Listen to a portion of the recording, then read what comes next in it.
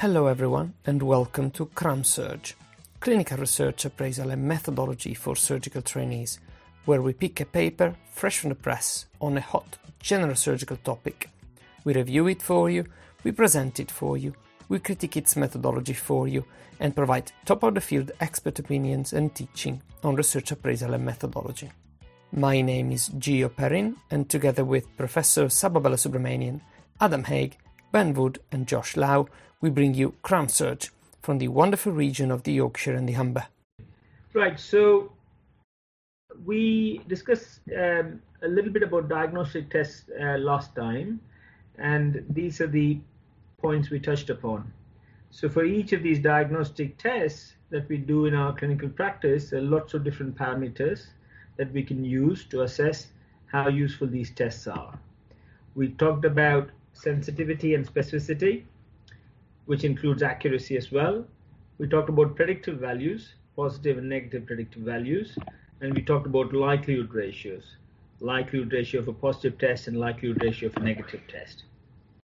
Right, so we then discussed that sensitivity and specificity have a really important role in research and can be used in comparing different diagnostic tests. So you can compare the sensitivities and specificities of different tests, like maybe the use of CRP and white cell count in the diagnosis of appendicitis, for example. But just the values, the sensitivity value and the specificity value is of little use in clinical practice. Yeah, so we discussed an example and we looked at why sensitivity and specificity are not directly useful for the average clinician. We then talked about predictive values, and I emphasized that predictive values have a really important role in screening, and we're going to talk about that again. And we said that likelihood ratios, the likelihood ratio of a positive test particularly, is really useful in estimating post-test probabilities, and that's why likelihood ratios are of value in clinical practice, right? So if you wanted to look back at these slides, then they're there on the YouTube, they're there on the website, so feel free to have a look again. I thought we should cover two other aspects before we conclude the chapter on diagnostic and screening test. One is the ROC curve, and it fits in nicely with the paper we've discussed today. And the other is the issues in relation to screening tests. So let's look at the ROC curve first. Now, if you have a straightforward diagnostic test, and by straightforward I mean a test that will give you a yes or no answer, then it becomes very easy to use that test in clinical practice. It becomes very easy to assess the usefulness of the test. So if you have an ultrasound that you're doing for right iliac fossa pain, and if the sonologist or the radiologist tells you it is appendicitis or it isn't, then you've got a binary yes or no answer from that diagnostic test, and therefore you can go ahead with the next step in your management pathway.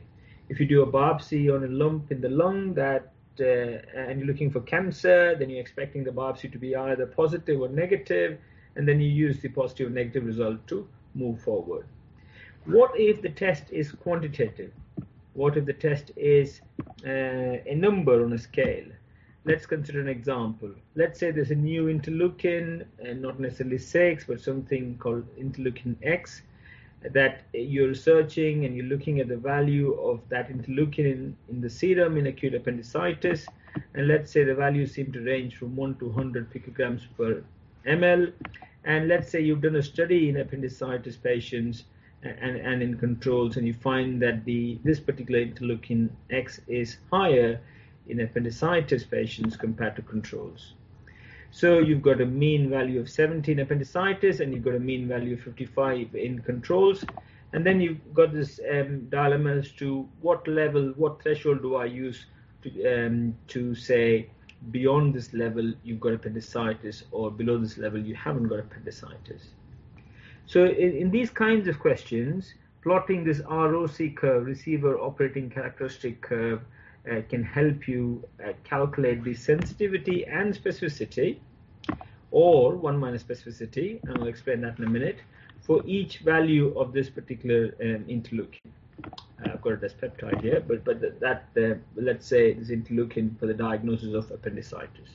Okay, so here's an example of a ROC curve. We've looked at this in this paper just a few minutes ago. So essentially, in a ROC curve, what you do is you plot the true positive on the y-axis. A true positive is the same as a sensitivity. If you think about it, go back to the formula for sensitivity, you'll realize that sensitivity is the same as true positive. And then on the x-axis, you plot the specificity, or the inverse of specificity, 1 minus specificity, which is simply the false positive rate. So if you take, let's consider this blue line, and let's consider that the blue line represents the value of this new interleukin, and you're looking at it as potential in the diagnosis of appendicitis. What you're saying is, as your sensitivity goes up, for any test, the specificity is going to go down. Or, in other words, the 1 minus specificity is going to go up. So what you say is, because you do not know what value of interleukin X is going to be useful, for every value, you plot the sensitivity over 1 minus specificity. So, and then you get a curve, and that is what is called the ROC curve, or the ROC curve. Now, in an ideal test, you will find that the curve takes the shape of a straight line going right up, and then cutting across and moving towards the upper right corner of the screen. In other words, a test that is useless or of little value will fall along this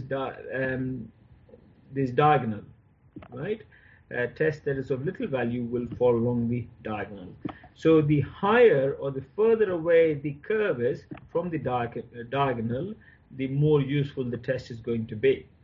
So if you wanted a really perfect test, then you will hope that the curve will be well away from the diagonal, following my laser pointer, and then you will be able to choose a point on the curve that gives you maximum sensitivity and maximum specificity, or the lowest 1 minus specificity on the x-axis, and it is furthest away from the diagonal. In other words, the area under that curve will be as high as you can get. So you're looking at the area under the curve, which is the area or the area of the graph that's between the curve and the diagonal. You're looking to see how far away from the diagonal the curve is, and then you're going to decide on the point furthest away from the diagonal in choosing your cutoff. So that is one very important use of the ROC curve. Another use of the ROC curve, as has been described and discussed in the paper, is when you're comparing 2, 3, or 4 different diagnostic scores, if you like, and you want to look at the area under the curve for each of these diagnostic tests, and typically you would choose the test that's got the maximum area under the curve. So that's another useful value of using ROC curves, i.e. you compare different diagnostic tests, which effectively are quantitative measures of whatever you want to predict, and you look at the area under the curve. Okay, so hopefully that gives you some insight into what ROC curves are. Right, let's then move on to screening tests. So we talked a lot about diagnostic tests, and I thought we should conclude the lecture on diagnostic tests by talking a little bit about screening tests. Now, screening tests effectively are like diagnostic tests. You're looking to see how you can improve the prediction of a particular problem or a disease that you're interested in. The only difference between the diagnostic and screening tests are that screening tests are done in a population that are healthy or do not manifest signs and symptoms of disease. So you do screening tests to hopefully try and prevent disease, or you want to detect disease early. It could be population screening, where you're not really stratifying the people you're screening in terms of their risk of having the disease. or you could be doing opportunistic screening or screening in high-risk settings. So examples in surgery would be screening for malignancies like breast cancer and bowel cancer, maybe screening for aortic aneurysm in otherwise asymptomatic people who may be at risk, and also we're all very familiar with the screening for MRSA. You do a swab, MRSA swab, as a preoperative screening tool. So these are some examples of screening tests, and that's why I think we should be understanding the limitations of screening tests, at least the general principles of the pitfalls of using screening tests. Right. So when we talk of screening, we've got to take a step back and have a think about what would be an ideal screening test. It really depends partly on what you're screening for as well, but the World Health Organization laid down a series of principles where they outlined what would be an ideal screening test, and they were talking about this in the context of infectious diseases and also of cancer, right? So essentially what they say is you've got to be screening for an important health problem, obviously. A lot of these are fairly logical and obvious statements, but it's useful to keep them in mind. And they say that you've got to have a simple, safe, precise, and validated test.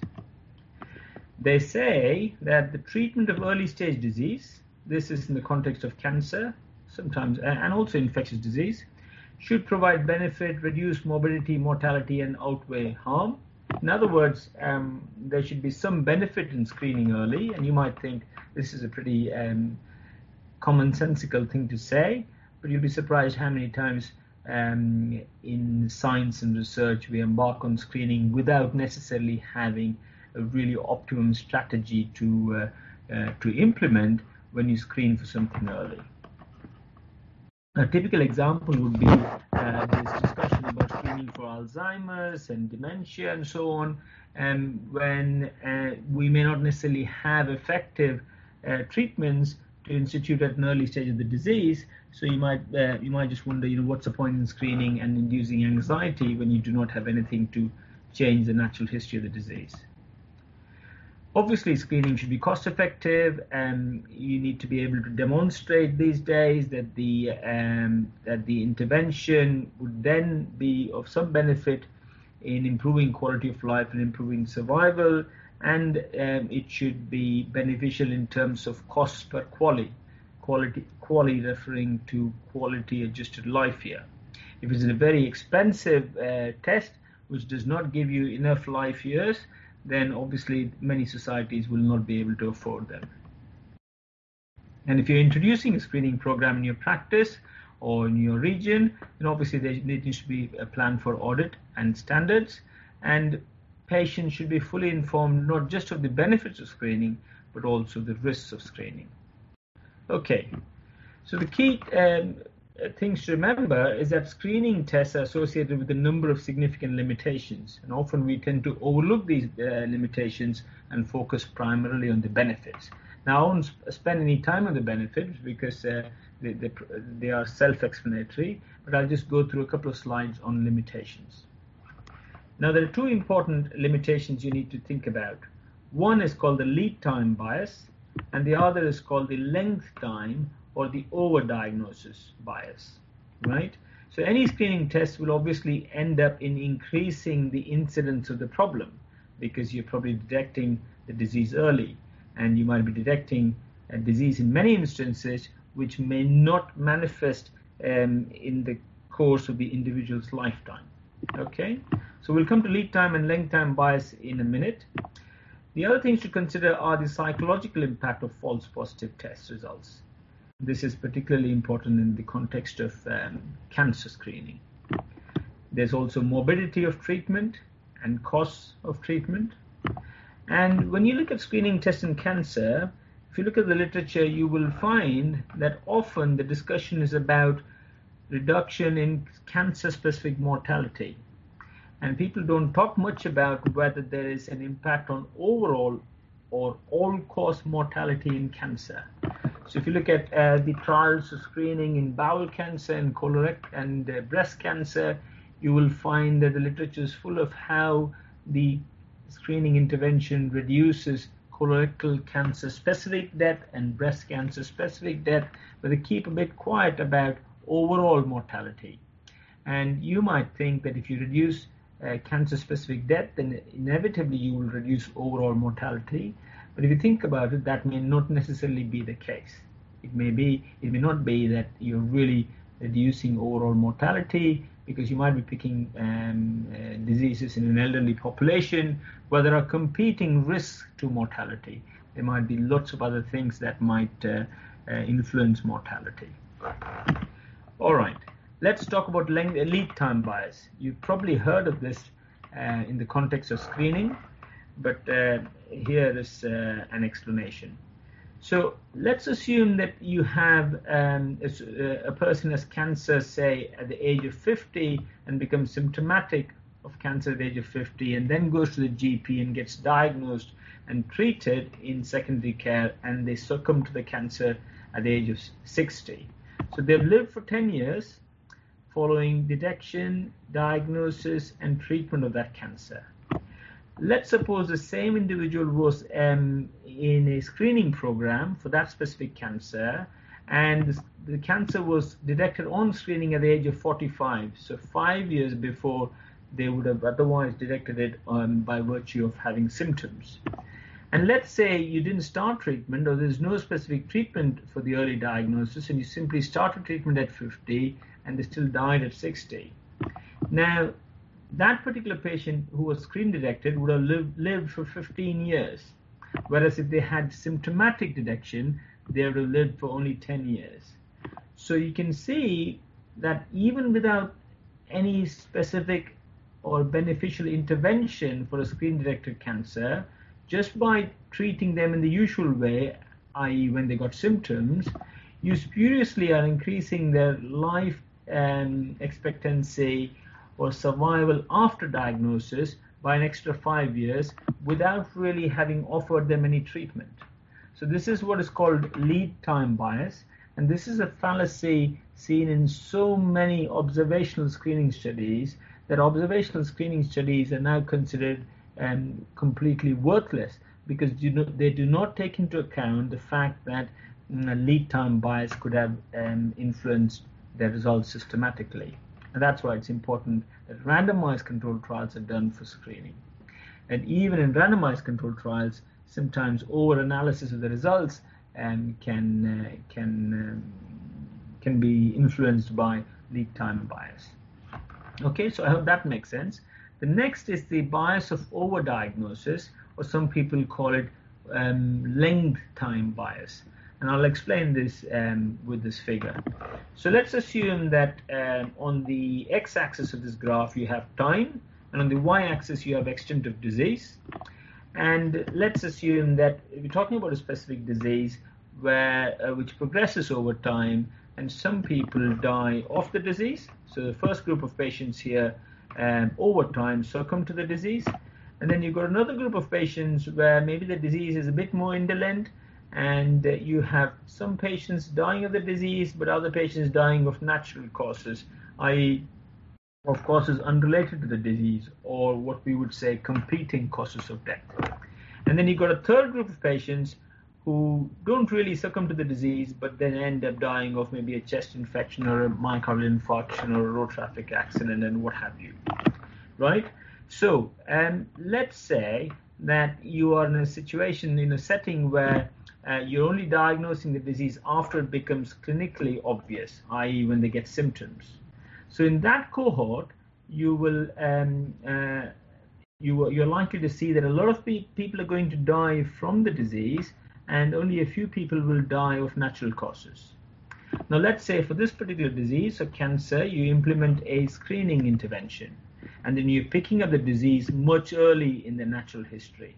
So this is the cohort, and you will see that a lot more patients that you pick up from this screen detected intervention, you're going to pick up really early, and you will find that they're going to be, a lot more people are going to be dying of natural causes, because you're detecting them early, and you may be subjecting them to treatment. But again, there are these competing interests or competing diseases that would influence their mortality.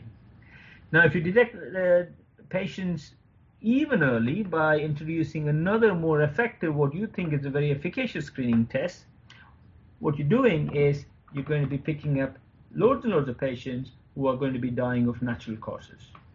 So picking up disease or detecting disease, either by doing excessive scanning, like CT scans and MRI and so on, and PET scans that we tend to do all too often these days, or by implementing a screening test, will result in the diagnosis of disease that may never become manifest in the course of the individual's lifetime. So that's a problem. That's the overdiagnosis bias or length time bias, which is a huge problem in screening tests. Okay, so take-home points. So we've learned before in the previous lecture that predictive values are what are really important for screening tests, and likelihood ratios are important for diagnostic tests, right? In the first lecture, we also emphasized how understanding pretest probability is really important to be able to use diagnostic test results effectively. If you do not know pretest probability, then you're not going to be in a position to use the results of the diagnostic test to the benefit of your patients. We talked about ROC curves in this lecture, and I hope you remember that ROC curves are useful for either comparing tests or for deciding what thresholds or cutoffs to use in a test that gives you a quantitative result, not a yes or no answer. And then we talked about screening briefly, and I explained what lead time bias means and what overdiagnosis bias means. Thank you everyone for tuning in and listening. Until next time, keep running your life with our surgical podcast.